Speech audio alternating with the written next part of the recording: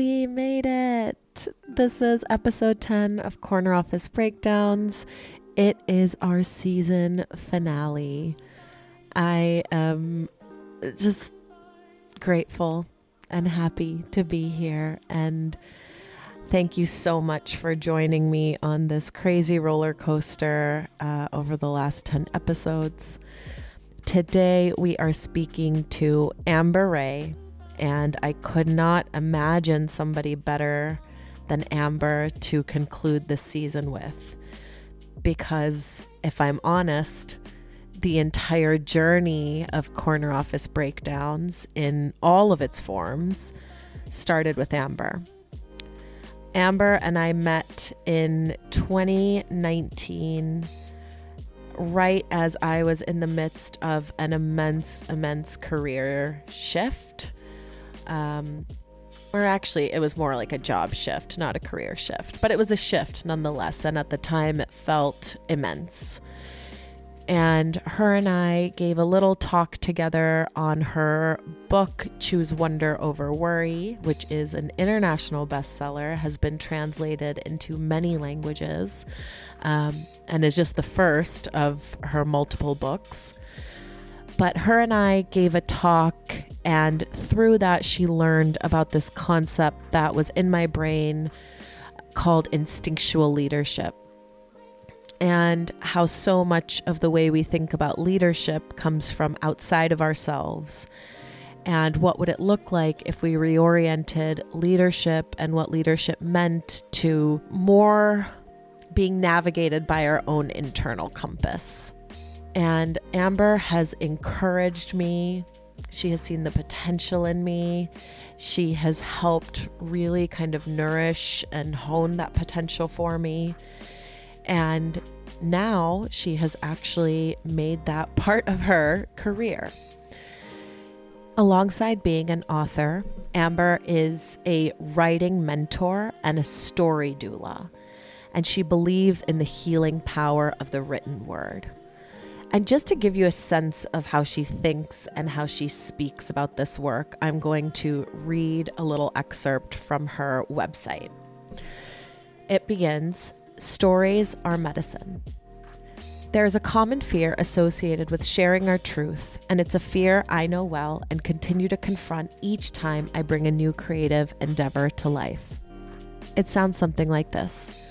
If I put my truth out there, people may judge, shame, or push me away. I may lose connection, love, acceptance, and belonging. In my," again, these are Amber's words, "15 plus years of writing and publishing the truth about my life, what I've come to discover is that the opposite is true. True belonging, full acceptance, and wholehearted connection comes through allowing yourself to be seen, heard, and known. In doing so, we allow others to see themselves in our stories and say, I feel this way too. Our most honest, vulnerable writing is not only a healing salve for others, but perhaps, even more importantly, the process of getting those words on the page is often the medicine we need to." And she has helped many people achieve these goals, really tap into themselves, figure out their stories, and the cherry on top, helped more than a dozen of them get six-figure book deals. So if there is a creative calling that has been nagging at your soul, Amber is the person for you. And this conversation as well is especially for you.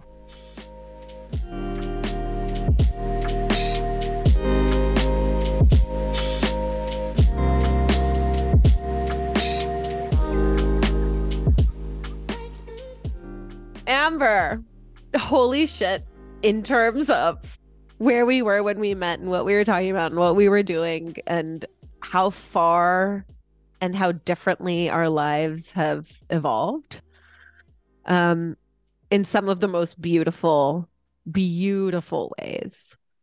I feel like when we were first meeting, I was, how do I want to say this? I was like used to a much easier life than I am now. Mm-hmm. I'd had some work trauma with like sexual harassment and some gender stuff. I'd had my childhood, which, we all have our childhood stories. But then the last 5 years have been life shaking. Yeah. Um, like truly tectonic shifts for both of us. Yeah. Um, and for me at least, you have been like, how did I refer to you? I don't know. You've been like a guardian angel figure. Oh, That sounds so cheesy. Um, I'll take and it. what a weird thing to say to like your friend. But I don't know. You have shown me myself Mm, and um my work in this world in a way I could never see, and in a mm, way no one would have ever have told me prior mm, to meeting you. Like you identified that everything I'm talking about to this day, that there was something in there that I had to explore. mm. When I met you, I was still writing fiction.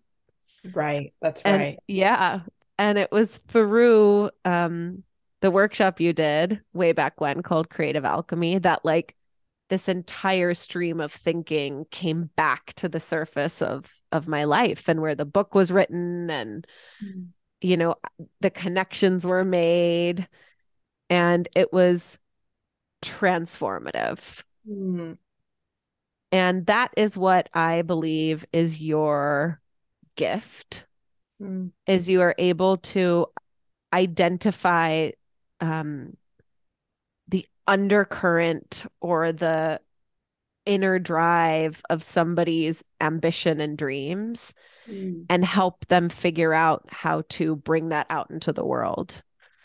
And that is what you have done for me. Oh, thank you. So touched. Um, I like truly mean it. And so having you here is such a full circle moment for me. Mm, Um, in more ways than one, which I won't even get into because you haven't said a word yet, and I've just been chatting away. Um, but yes, Amber Ray is here with us. She is, again, one of the most transformative powers in my life to this point. And when I first emailed her, what I wanted to talk about was like turning your work into your life's work. mhm, mhm. And that actually came from your words exactly. Oh, Yeah, because when I was having like a really hard time writing, I texted you and I was like, "Hey, I need a pep talk. Like I'm having a really hard time writing." And you sent me a Jerry Seinfeld quote. And did I you said, remember this? "Yes."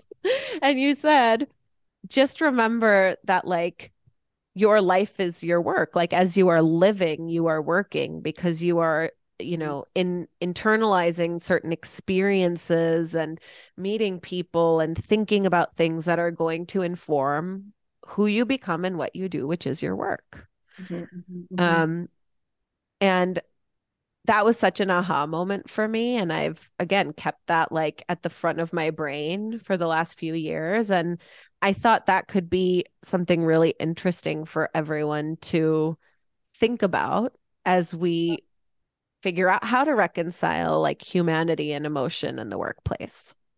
Yeah, beautiful. Let's go there.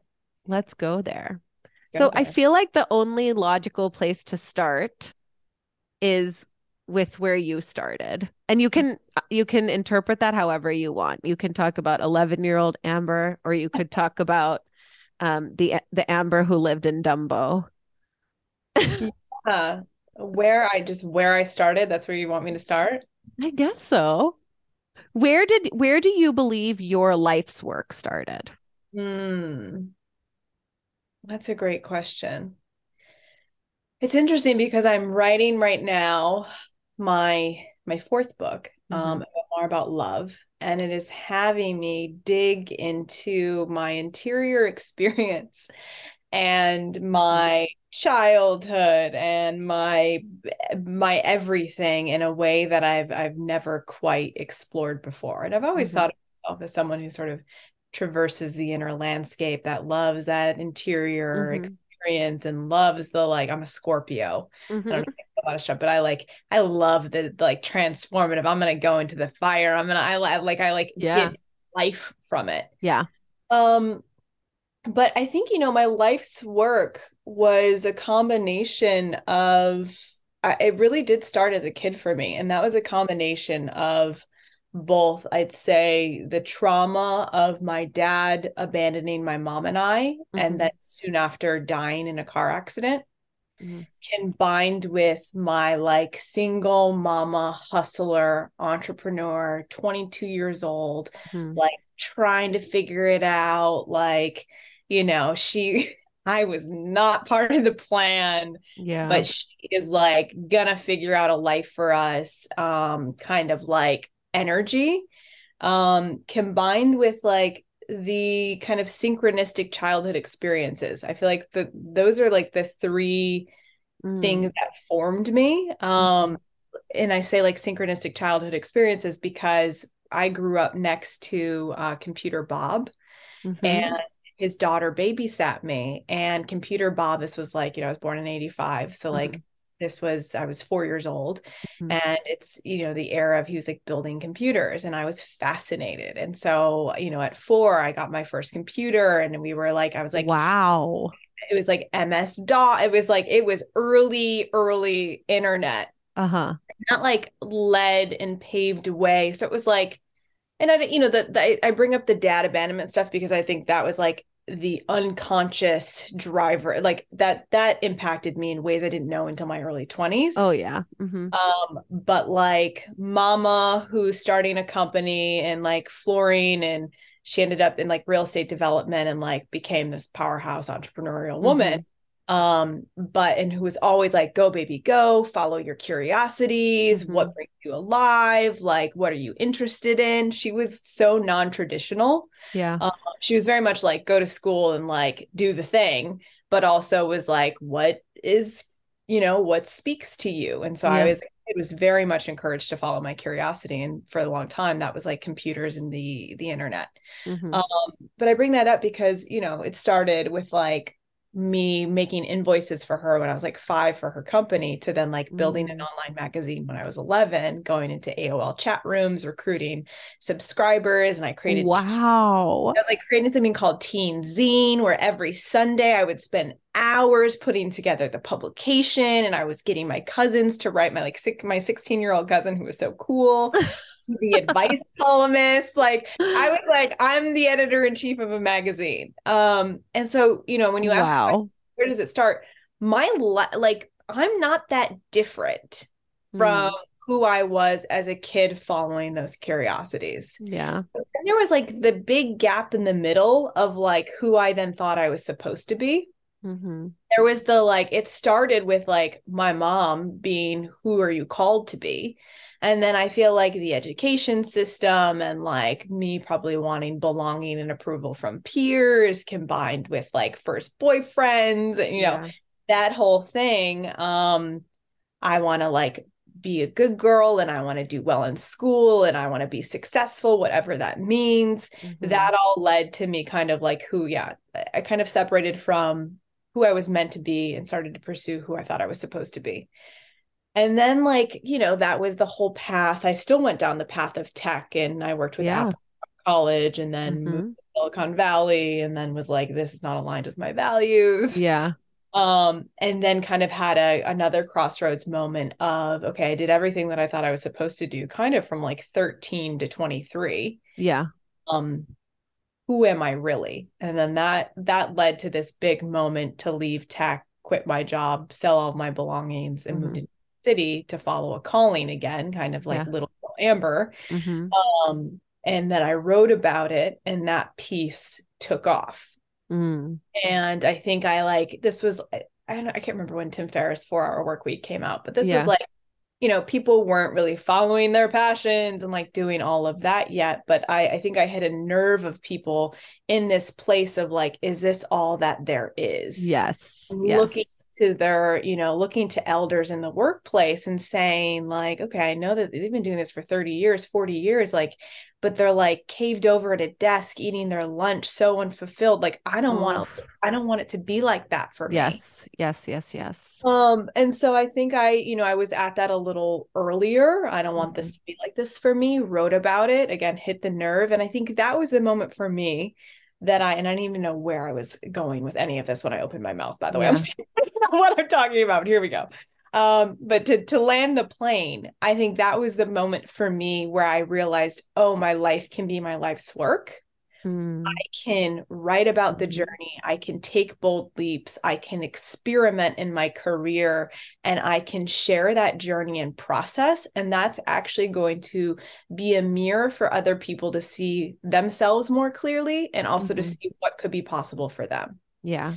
And so I've had, that was now 15 plus years ago. I've Mhm. had a wide range of explorations and experiments and journeys since, Mhm. all of which I've written about. That's been the most consistent thing. I've always been capturing the journey as I forgot the other piece. I started journaling and writing as a Mhm. kid. I've always been kind of a memoirist at heart. But I think that was the moment that I realized like it could be different than what I expected. And what if I drew upon my natural strength, Mhm. writing, what could be? And it just Yeah. started with questions, honestly. Questions became quests. Mm. Well, even before we go into questions and quests, which I love, and I have heard you say before, and it's another thing I've latched on to. Um, I want to just pause and talk about knowledge. Okay. So I have this, I don't know. I guess like it's a fucking strategic framework. Let's be honest. I'm a strategist. It's something like that, right? Give But it to me. how we've over prioritized um the sort of knowledge we inherit from others Yeah. over the inherent knowledge that lives on the inside.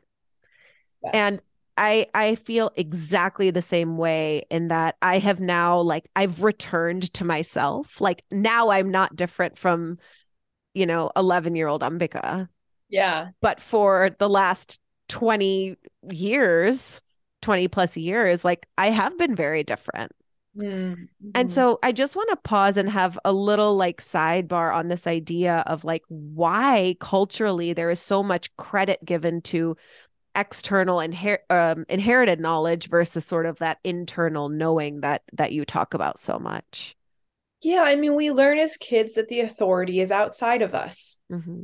First, it's our parents, then it's our teachers, then it's our coaches, then it's our bosses, we learn that expertise, knowledge, the Mm-hmm. authority, what is the right thing, how to be good, how to, be successful is found in the knowledge that we find outside of ourselves, Mm-hmm. rather than the inherent wisdom that lives within us. That is Yeah. just such a part of our culture.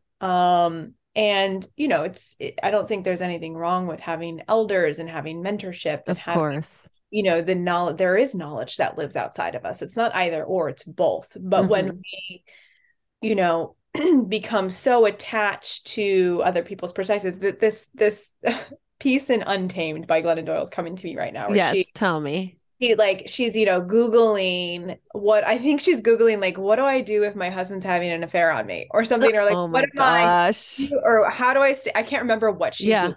Like, do I stay in a marriage when I'm unhappy and my husband, Yes. whatever it is. And I thought that was such a great moment of like, she's Googling it, you know? Yeah. We've been so taught to like Google answers to our most important questions. Like Mm. what's my purpose? I feel like has so many search results Yes. Oh my because gosh, we're yes. like, Google might know more than I do. Oh my goodness. That is such a perfectly clear illustration of this point. Yes. Yes. Look to Google before we'll like pull out pen and paper and at the top of the page, right? What's my purpose? Because that blank canvas, which is the point, the authorities have, seemingly paved the path. You know, Right.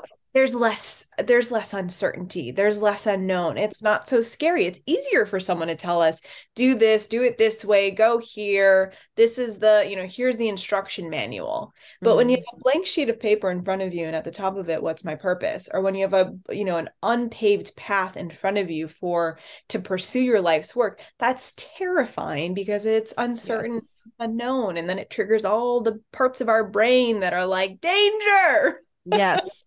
Yes. And a thing that came up as I was like looking back at our notes from 2021. Yeah, it was in 2021, right? Creative Alchemy. Yes. Yes. One of the things that I kind of extracted from that was just the simple idea of be 51% more curious than afraid. Yeah. Yeah. Because to me, writing my what is my purpose on the top of a page is terrifying. Yeah. I'm at a point where like even the question, what do you want, is scary to me. Yeah. Like Yeah. I don't know how to answer it. Mhm. And so, I have been reaching outward a lot. I've Mm. been reaching for books. I've been reaching for other podcasts. I have been doing all the things that a researcher does, honestly.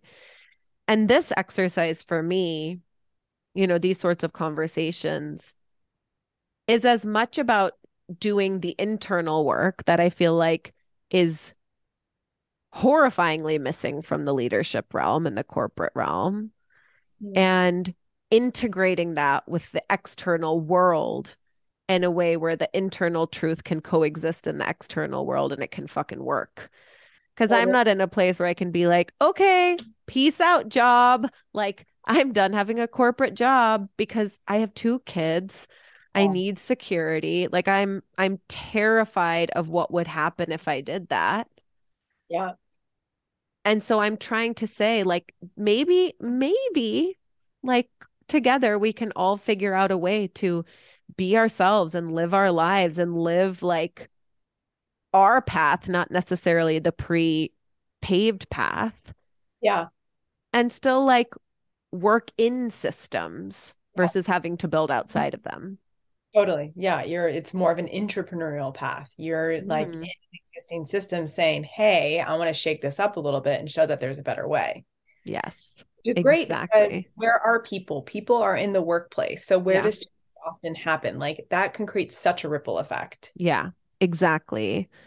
And one thing Um, I would say yeah, about, you being the researcher, I think it's sometimes I don't want it to be either or, where it's like you can yeah, only have a blank sheet of paper and ask yourself, what do I want or what's my purpose?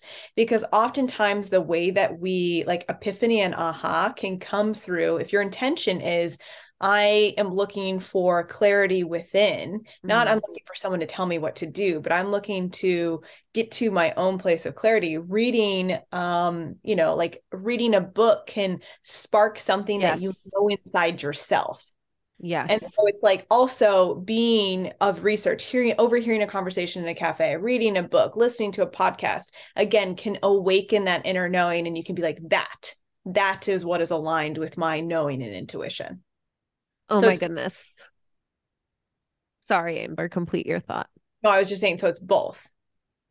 There is a literary theorist named Roland Barthes who wrote this piece called The Death of the Author. Mm. And the death of the author, to like radically summarize, is basically states that the intention of the author or the author's intended meaning actually doesn't matter because it's more about what the reader takes away. And I couldn't agree more because, you're the same. We read a lot, we think a lot, we absorb a lot from the outside, but we also, you more than me, but know how to sit with ourselves on the inside. And you're right. It is that joining of forces, and it is that like you read something, maybe the author had no idea what they were saying, maybe nobody else has picked up on that one specific line in the way you do, but like Yeah. something clicks in you and you're like, oh shit. Yeah, totally. Mm-hmm. Totally. And Mm-hmm. it's even, as a writer, if I'm stuck writing, there's only so much time that I can spend with a blank page writing my Mm-hmm. story. If I'm not writing, I'm also usually not reading. Mm-hmm.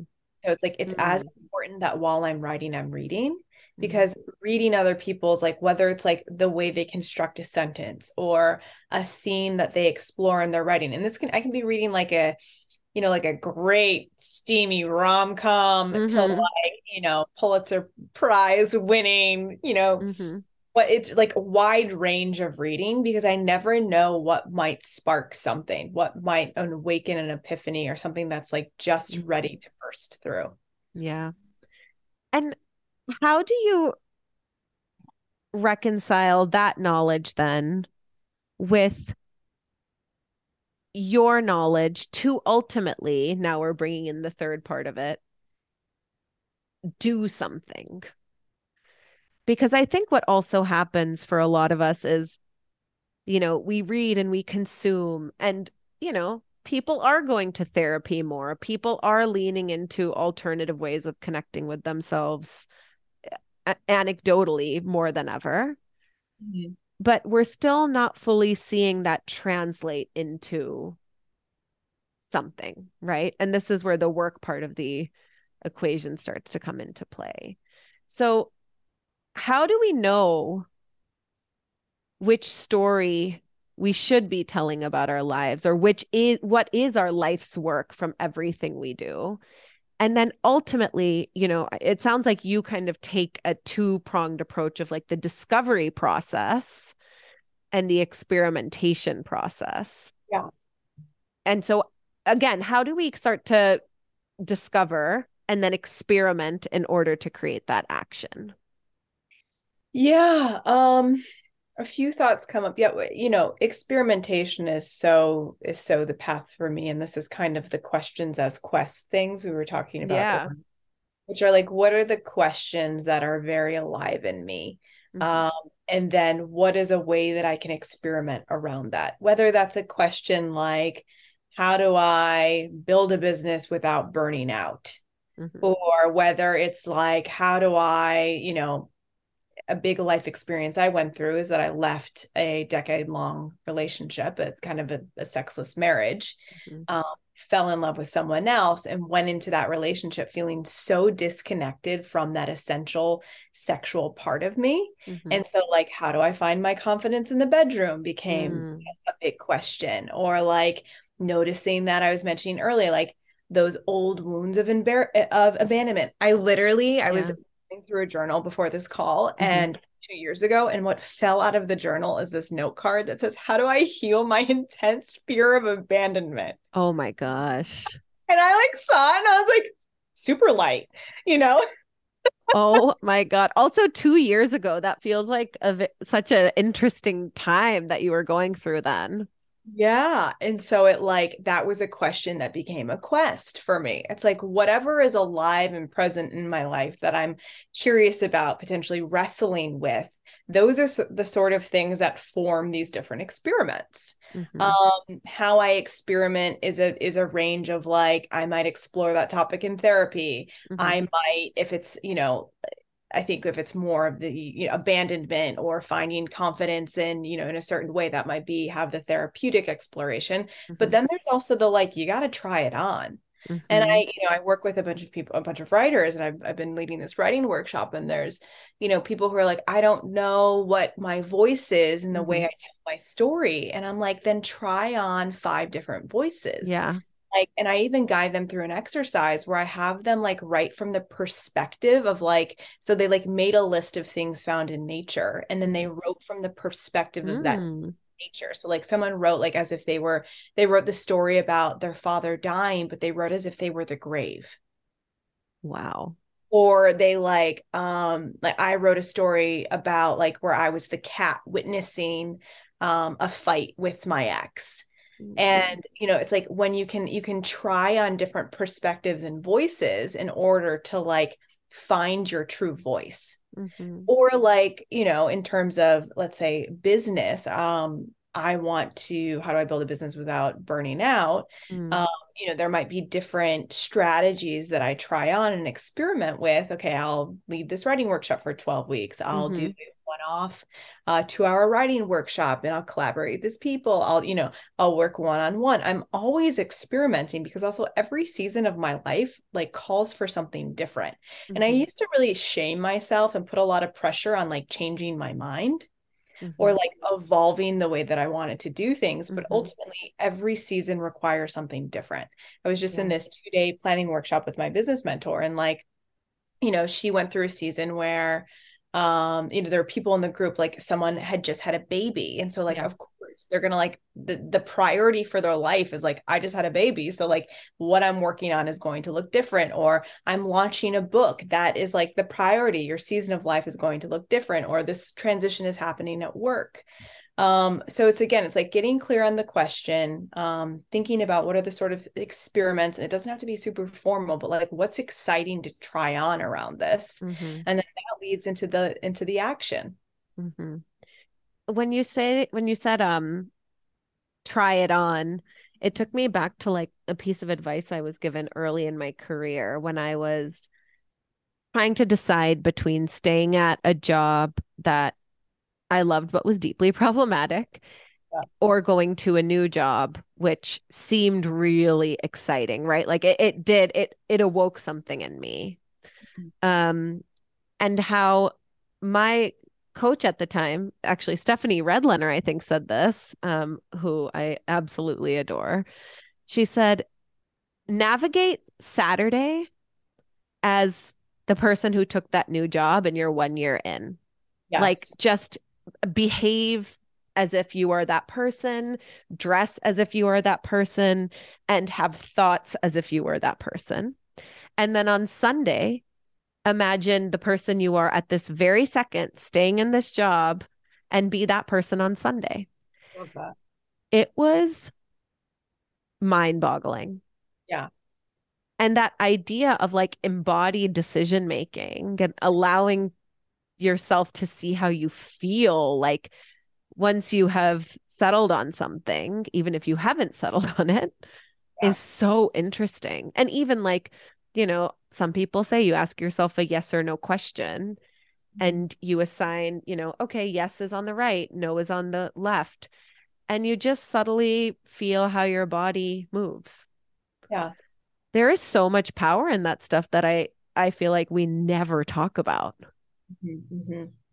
Yeah, absolutely. And sometimes, like, I think it's also sometimes we might know, but we might not be ready to act. Mm, And I want to like give permission that that's okay too. Sometimes we know, and it's like, all right, I need to reorient my life around this knowing. And it happens very quickly. And sometimes we know something, or we like move into an ever deepening sense of knowing, but it's much slower and takes time. And so it might not look like we're acting, but we're actually cultivating a deep sense of self-awareness to eventually one day act. And so mhm, there's no, there's almost like no one right way. It's more of like, mm, again, what is, and I love that exercise because I think trying that on of like Saturday versus Sunday, mhm. who do I want to step into? Who do I want to embody? Who do I want to be? Yeah. So powerful. And it goes back to your slow cooker thing, right? Like sometimes a pressure cooker is an okay tool to just like make shit happen. But I very much feel that there have been, And I don't know phases. if we Oh, were recording when we talked about that. oh, okay. Will you say it again? Yeah, and this is actually comes from my business mentor, Jada Selner. She says, don't be you can be a slow cooker or a pressure cooker. And a slow Yes. cooker takes their time, they move more slowly, there's no rush. And a pressure cooker is like, all right, let's get it done in an hour. Yes. And so just that's something that's as a I am notoriously much more of a pressure cooker. I have the idea Hmm. and I want to execute tomorrow. Yes. But then I burn myself out and I end up Hmm. exhausted and it ends up taking like longer to clean up the exhausted mess. And learning to be Mm, a slow cooker allows me to really feel, move, and enjoy the process. Because, and I was writing about this because I've always been like, enjoy the process, like enjoy the writing process, enjoy hmm. the journey of the book, enjoy where you're at in the season. And what I realize is that it's not necessarily me enjoying that thing that I'm doing. Of course it is, but it's also making sure that I'm enjoying my life while I'm doing that thing. Yes. And like that seemed so obvious, but I was like, oh my, I enjoy I'm enjoying the book writing when I'm enjoying my life. When I'm like, Wow. when I'm like Yeah. time to see friends, when I'm like, and this is again something else that my Jada, my business mentor, has me do, Mm-hmm. because you create like a self-care menu. Mm-hmm. So it's not rigid. Every day I meditate and then I journal and then I do Yeah. the become like another thing of obligation, and should Mm-hmm. meditating, journaling, important things, of course. But like what's on your self-care menu so that you can like pick and choose in a more intuitive way to fill up and nourish your life. Mm. And so I've been leading this writing workshop, and for like the first 8 weeks of it, I was only teaching the writing workshop and writing my book. And Mm-hmm. by Mm. 8, I was like, I hate my book, and I don't Yeah. know if I ever want to teach this again. Yeah. Because and then I went on a mini trip to New York. Mm-hmm. Um, and I one day of being in New York felt alive and revitalized, and I Mm-hmm. loved my book, and I was crying talking about people in the On the Page community. And like, and it was such a reminder of like, oh no, I need to enjoy my life to enjoy the process. Yes, because your life is your work, right? Totally. Right? Like, We are full circle. I love it. okay, I mean, we already came full circle. I wonder which circle is next. One circle has been completed. Um, no, but that is so true. The moment I even thought to turn my book idea, which had honestly become for me such a source of like, I don't know, I had assigned a feeling of sadness and failure and grind to the book because I was writing about very hard things. Yeah. Um, I wasn't getting the traction I thought I would.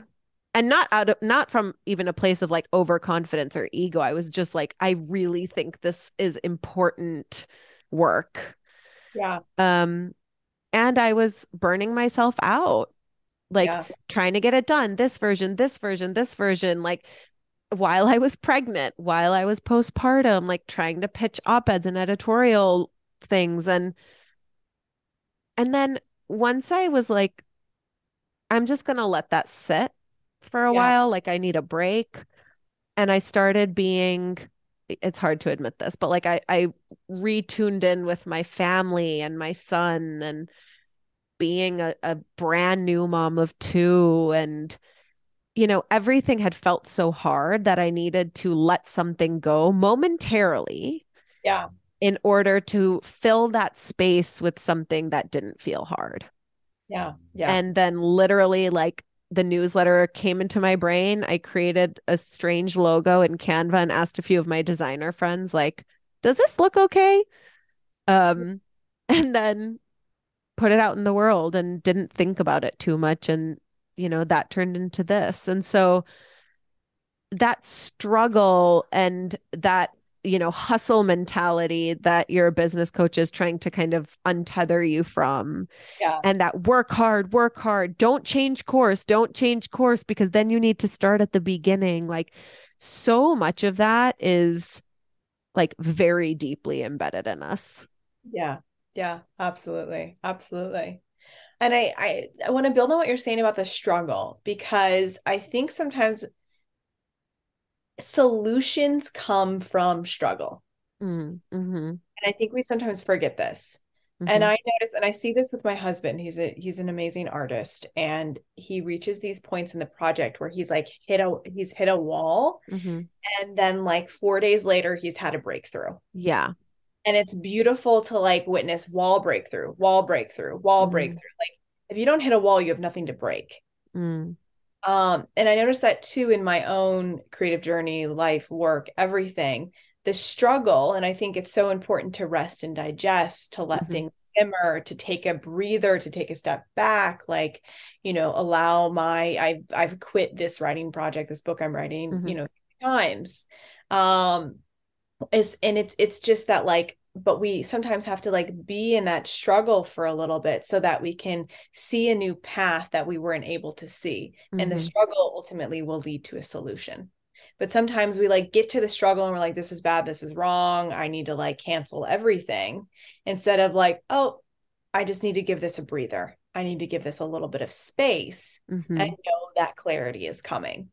Oh, because when you were saying that just now, I my brain immediately went to, but so many people get stuck in the struggle. Like I was very stuck in the struggle to the point where, and I also had postpartum depression, which definitely added to the mix here. But I allowed myself to struggle to such an extent that I didn't see a way out of the struggle. Mm-hmm. And it was so hard to be in that dark of a place and have hope slash trust that something would come. And so if somebody is like really deep in it, and some people call this like the dark night of the soul, or like, the storm before the dawn, as everyone, or the night before the dawn, or whatever the phrase is. But is there something that you use, a tool or a tip or just like a mindset or a ritual that pushes you through more quickly? Because I Yeah, think a lot of us tend to feel lost in that struggle. And yeah. And I'm thinking of when I had left my marriage, I was like wrestling with the deep shame of leaving. I'm now in like love with a new person. It's like all this old stuff, that unprocessed trauma was coming up with him. I like felt like I was like unpacking my baggage in our living room. mm, It was like a very tender, could not see, I felt shamed by like certain friend, it was just like it was a hard moment. What really helped me is, instead of trying to move through mm-hmm, and get to the other side of the struggle, I said, hello, struggle. mm-hmm, Like, let me hold your hand. mm-hmm, This is where we are right now. Let me sit with you a little longer, welcome you here, and most importantly, not label you as bad or wrong, or that like this shouldn't be happening. Because I think mm-hmm, it's the resistance of the struggle that mm-hmm, intensifies the struggle, or at least in my experience. But I felt like when I surrendered to the struggle, it was like I was able to have a healthy distance from it. And it was just like, oh, this is the struggle moment of my mm-hmm, journey. mm-hmm. And like, there's going to be another moment, but this is just like where I'm at. Yeah. That healthy distance helped me. Mm-hmm, And kind of like I literally would like lie in bed and imagine that I was holding Struggle's hand, mm-hmm. and like that we were in this moment together. It's not forever. And just like, I'm going to welcome and embrace it. Yeah. And that's an emotional struggle place. Not that struggle is not always emotional. And that's exactly where I was. And so you hit the nail on the head. When it comes to work struggle Yeah. and pouring everything you've got and working yourself to the bone, Mhm. but you have to keep going. Yeah. That's another part of struggle that I think is important to talk about in the same breath as the more emotional side, which is, do you keep going? Yeah. Do you pause and come back? Do you have to embody the decision of letting it go and to realize how much you need it? Or, that's another question I have, I guess, is like, how do you navigate the more productive, if you will, Yeah. side of it? Yeah, I don't think there's a one right answer. And I can just think about this. I'll relate it to this struggle of writing this book that I'm working on right now. And I find the emotional struggle much more challenging than the work struggle. Yes. Uh-huh. The work struggle, I'm like, okay, it's just, it feels like that distance is already there. But like, my way of dealing with the struggle, I first quit the project, decided I Mm-hmm. wasn't doing it anymore. Mm-hmm. And like started opening up the possibility, and this was like last September, opening up the possibility of other projects, other things. I just was like, yes, space. I like went through like 2 weeks of ecstatic bliss because Yeah. I quit the thing that was causing me pain. And like by week 3, I was like, oh, I miss writing. Um, Oh. and then like little things I felt like people would like mention or ask me a question, like things started happening where it was like started sparking ideas in the Mm-hmm. places where I was stuck. I like had an important, like therapy session and session with my attachment theory mentor, and Yeah. like things happen in life, maybe like a month and a half. Like I stepped away from the book for about a month or a month and a half. And then I was like, and then I doubled down. Yeah. And I was like, no, this is very important to me. This is deeply meaningful. I want to finish this book. And then I got support. So, what Mm-hmm. helped me move through the struggle is I hired book coaches. Yeah. Like, I'm too close. Okay, so what's my problem here? I'm too close to the material. I'm still living and digesting some of the Mm-hmm. experiences that I'm writing about. And so Mm-hmm. naturally, it's going to take a little bit more time because I'm living as I'm writing. And sometimes I need to live a little more before I can write about this scene. Mm-hmm. But I was like, and I'm way too close to the material. I need a developmental editor. I need someone who's in the weeds of the writing with me. That like I didn't know if any, I thought I couldn't tell if anything was good. I Yeah. was like, this could all be absolutely terrible. And so having support, the support that I needed helped me like see what was working, Mm-hmm. figure out a plan, and begin to create momentum. So I'd say, for someone, I know this is like a very specific perspective of a writer who's writing a book. Mm. Um, but like, you know, take it away. Like what happens when you take it away? Mm-hmm. Maybe, again, trying it on, take it away for a period of time. Do you realize that you have greater longing for it? Do you Mm-hmm. realize it's really meaningful to you? Or does actually taking it away create more spaciousness and freedom and you realize this is not the right time or it's not the right time for this? Yes. Yes. Um, and then like what's the support system that you need around you? I like in the last year, support has been a massive theme for me because I was such a lone wolf, like go at it Mm-hmm. alone, figure it out myself. And having now working with a business mentor, working with book coaches, working with like, Yeah. an assistant integrator in my business has been life changing. Yeah. Of like, oh, I can. And I made a financial commitment that I didn't even have like, I like put it on my credit card. I was like, this is the Yeah. investment I've ever made that I don't even have the cash flow for currently, but I like have plans to make the cash flow happen in 2 months. Yes. Like, and then that gave me, the motivation that I needed to launch something. So it was Yeah. like, and it's like every season's going to require different things. You may not have all the pieces figured out, but like I'd say, kind of stop. And then if you decide you want to start again, get support. Yeah. The experience you're reflecting back on right now is Amber in this moment in 2023. Yes. Part of this conversation for me as well is how do we decondition ourselves from believing that only certain people deserve to have their story out in the world? Hmm. And the reason I bring that up now is because, at this point, you have proven yourself as a writer, knock on wood, right? You are out there, you have your avid followers, like people like myself, like we sit here and we tell you how like incredibly transformative you've been to us. Um, but let's go back just for a second to your choose wonder over worry days. Hmm. And when you were first establishing yourself as a writer, and, I'm sure, like any other person on a semi creative pursuit, there were people who questioned you and people who potentially said, like, who are you to write this book? Why do you think you should be here? And, culturally, we've almost like quantified and qualified who is worth and worthy of telling a story. And so, how did you work through the struggle or stay the course in that moment as well. Yeah. And I literally I had a mentor tell me my story doesn't matter.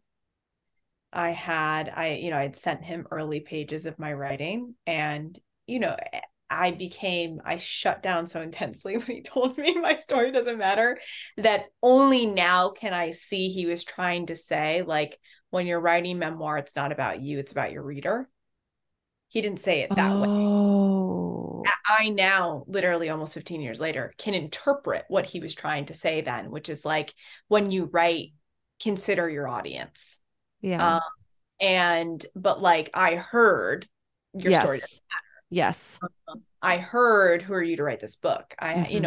There were a number of things where I really, believed that maybe, yeah, who am I to write this? Who the hell do I think I am? Hmm. But I ultimately realized that I was over focusing on other people's opinions and under focusing on my own. Mm.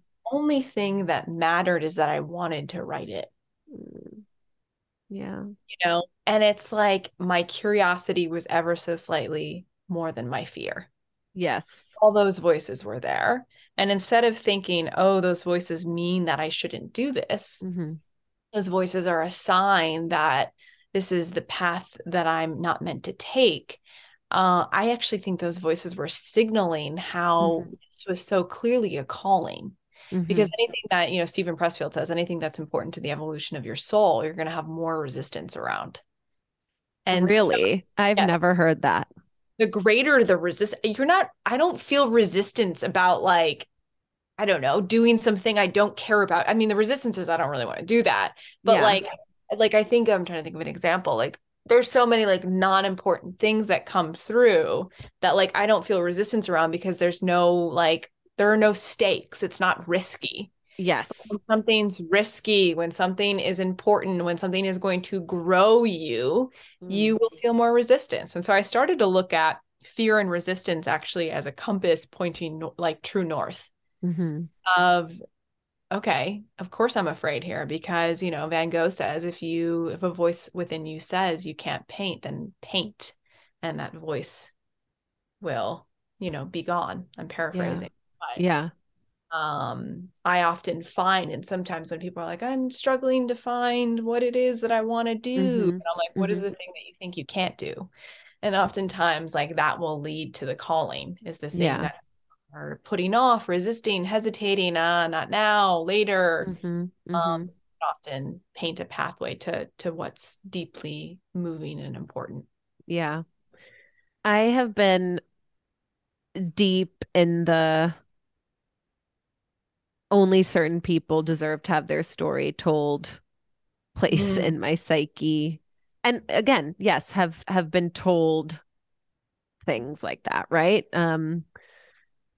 We haven't fully gotten a chance to catch up about this, but just the other day I had put I had an article out, and this woman came at me really hard in the comments, and it was an article about this really meaningful to me work I had done a few years ago. And she didn't want to hear it. She was like, get over yourself, like you need to stop talking about this. You owe your children and clients and readers an apology because you're spewing lies. You have all the support in the world. I know you don't financially struggle as a BIPOC person. And holy shit, man, like I wanted to literally like dig myself into the ground and like not come out for a year. It was somehow, as they always are, like she knew exactly where to poke and prod and pick out my deepest insecurities and put them on display. Yeah. And, I'm still working through that. And I think that's why I was telling Amber earlier, like, I'm feeling a little shaky and not as confident as usual coming into this conversation because, I was just told that Yeah. and have just been like going through the feelings that brought up. But the one thing that has kept me going in this moment is, and I don't think this is very healthy, but it's not about me, it's about the work. Yeah. Um, and a lot of people would be like, what do you mean it's not about you? Like women have been saying that shit forever and blah, blah, blah. And yes, received. That is Yeah. true. But that is helping me get through this because we are taught to be humble and keep our head down and not talk too much about ourselves and not ask for money and not ask for what we want and not ask for support. And then, you know, to do something like what you have done, Amber, and, what I'm trying to do, like put this thinking out into the world. Yeah. Sometimes if you lack the confidence, you do need to be like, look, fuck it. It's not about you. It's Yeah. not about you. You are the deliverer Yeah. of this content or, insight or information. Um, but that's also really sad. Yeah. Yeah. No, it's so hard. Welcome to the internet. Welcome to sharing your voice. Yeah. Not everyone's going to like it, Yeah. and I Mhm. had to learn that too. And it was painful and uncomfortable. And I remember feeling exactly what you were feeling and licking my wounds and Yeah. no, what do I do? And Yeah. ultimately what's helped me is one, what's hysterical is historical. So if someone has Mm. such an outsized response to you being you, Mhm. um, that's not about you. Yeah. There who knows what they're going through that had them target their anger and frustration and whatever cocktail of life Mhm. experiences and current life stress Yeah. to then deliver that upon your plate person who's sharing their voice on the internet. Mhm. Um, you know, Yes. what's helped me is to have compassion in those moments Mhm. because like, ooh, it sounds like I hear that and I'm like, it sounds like she's suffering. Yeah. Mhm. And that has nothing to do with you. So like I heard you say like it's not about me, it's about the work. It's also not about you. It's about her, you Yeah. know. So you're not making something for everyone. Yeah. And that brings us back to death of the author. Yeah, like it's not for everyone. Like and Yeah.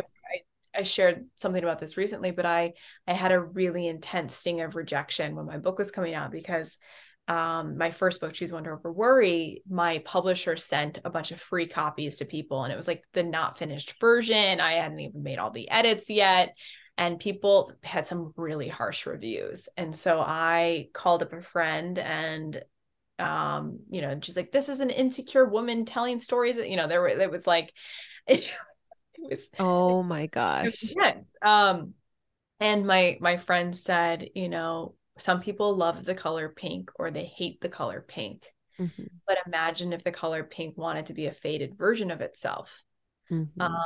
and that stuck with me because it was like, I can't change my color pink to make Yeah. everyone happy. I just got to be the color pink. And actually by being polarizing, I'm creating something that's really for someone and maybe not for someone else. And that's okay. Yes. So it's Yes. like when people now criticize, I'm like, compassion for you and whatever you're feeling in your life. And thank you, because then I'm not creating something for you, which Mm. creates room for people who are aligned to come and find this. There are people who are going to love everything that you have to say, the questions that you're exploring, the things that are weighing on your heart, the national conversational style in which you're hosting these conversations. It's going to be really for those people, and that's who you want it to be for. Yeah. And you just have to believe that everyone's story is worth being told. Totally. My business mentor, I'm blowing her up, Jada. So, um, Shout out Jada. shout out, bring her on. She'll be so great.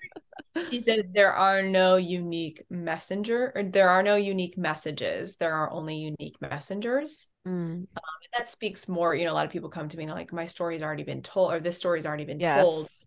Trying to do it. And it's like, there are no unique messages. There are only unique messengers. And also our birthright as being human is Yes.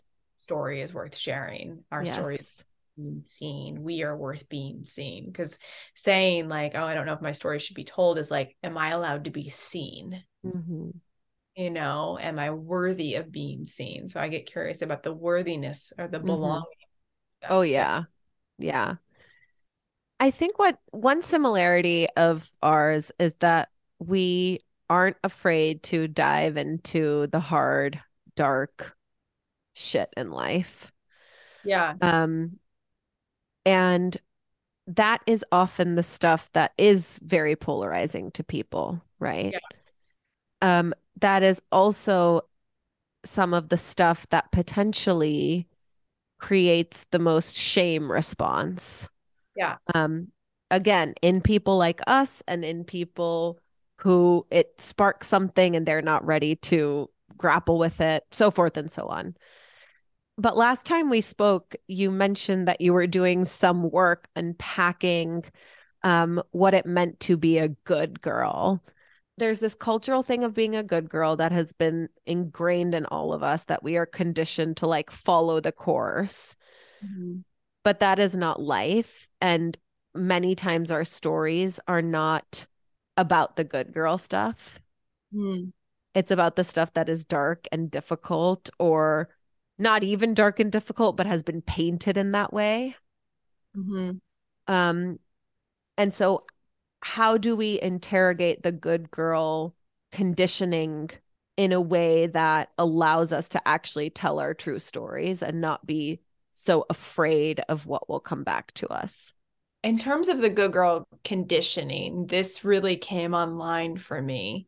It's always been present, but Mm-hmm. I think it came like on fire when I left my marriage because it Mm-hmm. was like, you're a bad girl, you hurt people, I can't believe you did that. Um, and I was talking with my friend Vienna Furrowan. She's a mindful MFT on Instagram. Mm-hmm. And I was like, I feel a lot of shame. I feel like really bad for for leaving my marriage. And she lasered right in and she was like, what does being bad serve? Mm-hmm.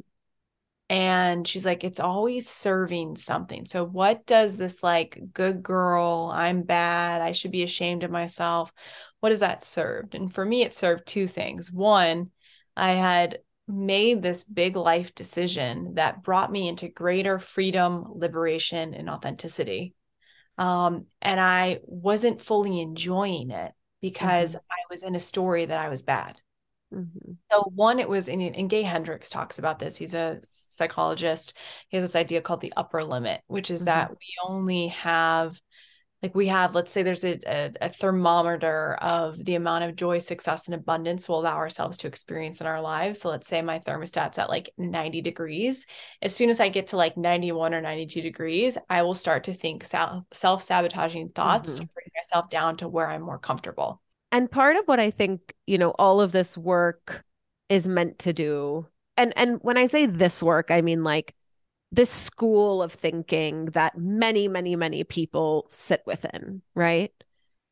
Is to get out into the world stories that are more authentic, Mhm. stories that do center emotions that have been seen as bad, and repackage them because or not even repackage, like bring them back to their original meaning, which is no emotion is bad. Just Yeah. because an emotion is hard or it's an emotion that we haven't talked about as a society as much does not mean it is bad. Mhm. And so, you know, I think what we're both trying to do is bring stories that have more truth, have Mhm. people's true kind of beings and purpose at the center, and do it in a way that allows it to feel good, Yeah. right? That isn't like a struggle where it's not about the hustle, where it's not about people tearing you down or frankly, like us tearing ourselves down. But really allowing this very authentic work, whatever that is to each individual person, to feel amazing Yeah. and joyful and to allow yourself to feel safe in that work as well. Mhm. Mhm. Mhm. Yeah, stories are medicine. And that's something I always like to remind myself and remind the people that I work with, because when we allow ourselves to be seen on the page, not only is that process healing and revelatory for us first, because there's something so cathartic and brave and beautiful about putting the truth down. Like we say, we want to live authentically. We want to live these high integrity lives, and writing for me is such a vehicle to cultivate that awareness and find what's true. Sometimes I don't, I think I know what a moment in my life means, but then I reveal myself to myself through writing, telling my story. And so not only is the process of writing those true and honest stories healing and revelatory for us, but it's often the medicine that other people need too. It's the mirror through which they get to see themselves more clearly. Yeah. Yeah. So tell your story. Tell your damn story. And even if you don't have a PhD or you haven't, become a celebrity with your own reality TV show, that does not mean that your story is any less worthy or any more worthy than anybody else's. Yeah. And even like, some of the people who I find that I've worked with that have the most trouble writing is the academic and the PhD, because they've been so conditioned to write in a certain way. And, I'm like, how do we get the juiciest, rawest, truthiest version of your story out? That is what is relatable. That is what connects. That is what has people feel less alone in their lives. And I feel like that's what, we of course we need, academic writing serves a place. I love that. But, I have a truth teller's heart. And so I always want people to write their bravest stories, because that's what really cuts through the noise and reaches into the hearts of others. Yes, it is. Thank you so much. Just like Amber. You're doing. Thank you. Thanks for that. Yeah. And I think this applies to beyond writing too, like in how we do our work and how we show up as leaders and how we show up as, workers in the workplace, like bringing that level of openness and heart into that work is what is going to help evolve the systems we live into. Yeah. I mean, you even did it with that critical comment that you received. You repackaged it, you posted it on Instagram, and you wrote an honest blurb about your experience. That's you modeling authenticity and you modeling bravery. Thank you. Yeah. Thank you so much, Amber. This was fun. It's always like the utmost pleasure. Same. All right. Mwah. Mwah. Bye.